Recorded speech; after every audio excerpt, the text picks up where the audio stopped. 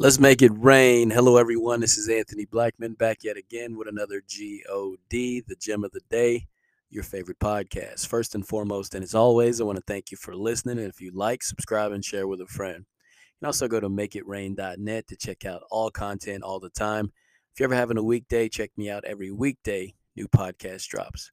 Today, I want to talk about we don't know what time it is. But before we do so, let us pray.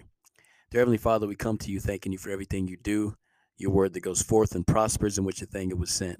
We thank you in all these things in Jesus' name. Amen. With that being said, we don't know what time it is. I want to come out of 1 Kings chapter 19, speaking about Elijah. And this is something that jumped out to me. I read this verse several times, but I actually got something different today. And it's pretty awesome. I want to share it with you. Starting on verse 1, it reads, And Ahab told Jezebel all that Elijah had done. Little backstory. Ahab and Jezebel are the king and queen. They do not like Elijah. He is trying to get the people to come back to the Lord, to come back to God, because they were worshiping all these idols, these false gods, and they don't like that. It goes on to say, Then Jezebel sent a messenger to Elijah. She sent a messenger to Elijah saying, So let the gods, see, not the God of Israel, not the God of Isaac, Jacob, Abraham, no, the gods, all these other false gods, do to me, and more also, if I do not make your life as the life of one of them by tomorrow about this time. Well, she's talking about the prophets that he had put to the sword. All the false prophets were killed. She didn't like that. So she sent a messenger saying, basically, by this time tomorrow, if you're not dead, let the gods do the same to me. She put a threat on his life. She put a, a little hit out on him, so to speak, right? So check this out. This is the verse that jumped out to me. These next couple of verses, this is amazing. And when he saw that, he arose and ran for his life and went to Beersheba, which belongs to Judah, and left his servant there. And he himself went a day's journey. That verse right there. Wow. I'm getting chills just reading this.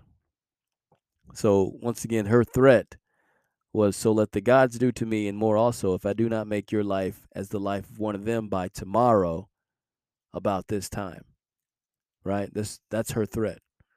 By tomorrow, this time. So it says, When he saw that, he arose and ran for his life, and went to Beersheba, which belongs to Judah, and left her servant there. And then it says, He went himself a day's journey into the wilderness, and came and sat down under a broom tree. Wow. Okay. She said, By this time tomorrow. And then he went an entire day's journey. So whenever he came to a stop, that was the time she was saying that he was supposed to be dead. By this time tomorrow. He went a day's journey, correct? That's what the scripture says. That blew my mind because he was still fearful when he finally came to a stop, not knowing that her threat is no longer valid. She said, By this time tomorrow. You just went a day's journey, buddy. Wow. So check this out.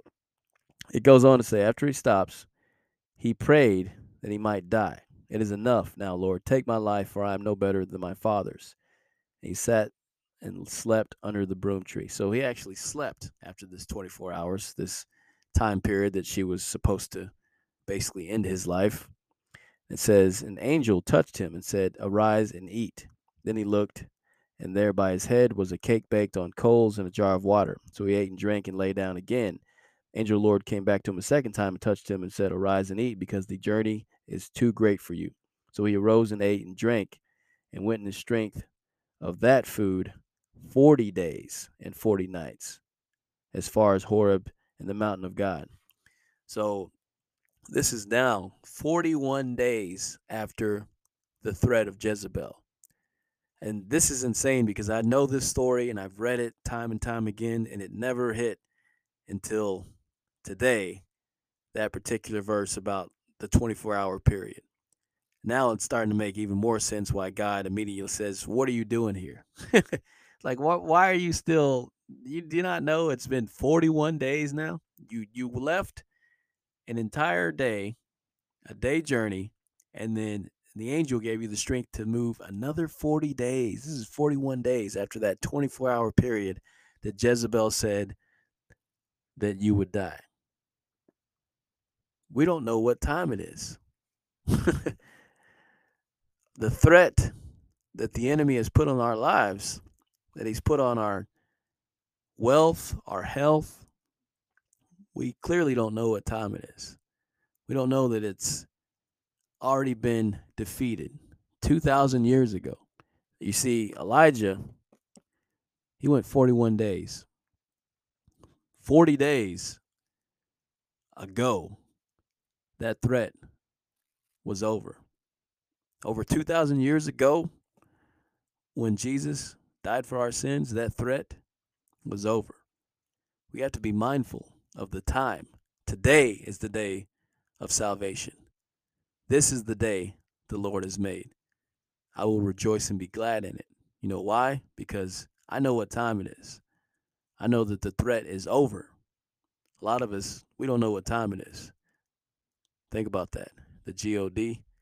God bless.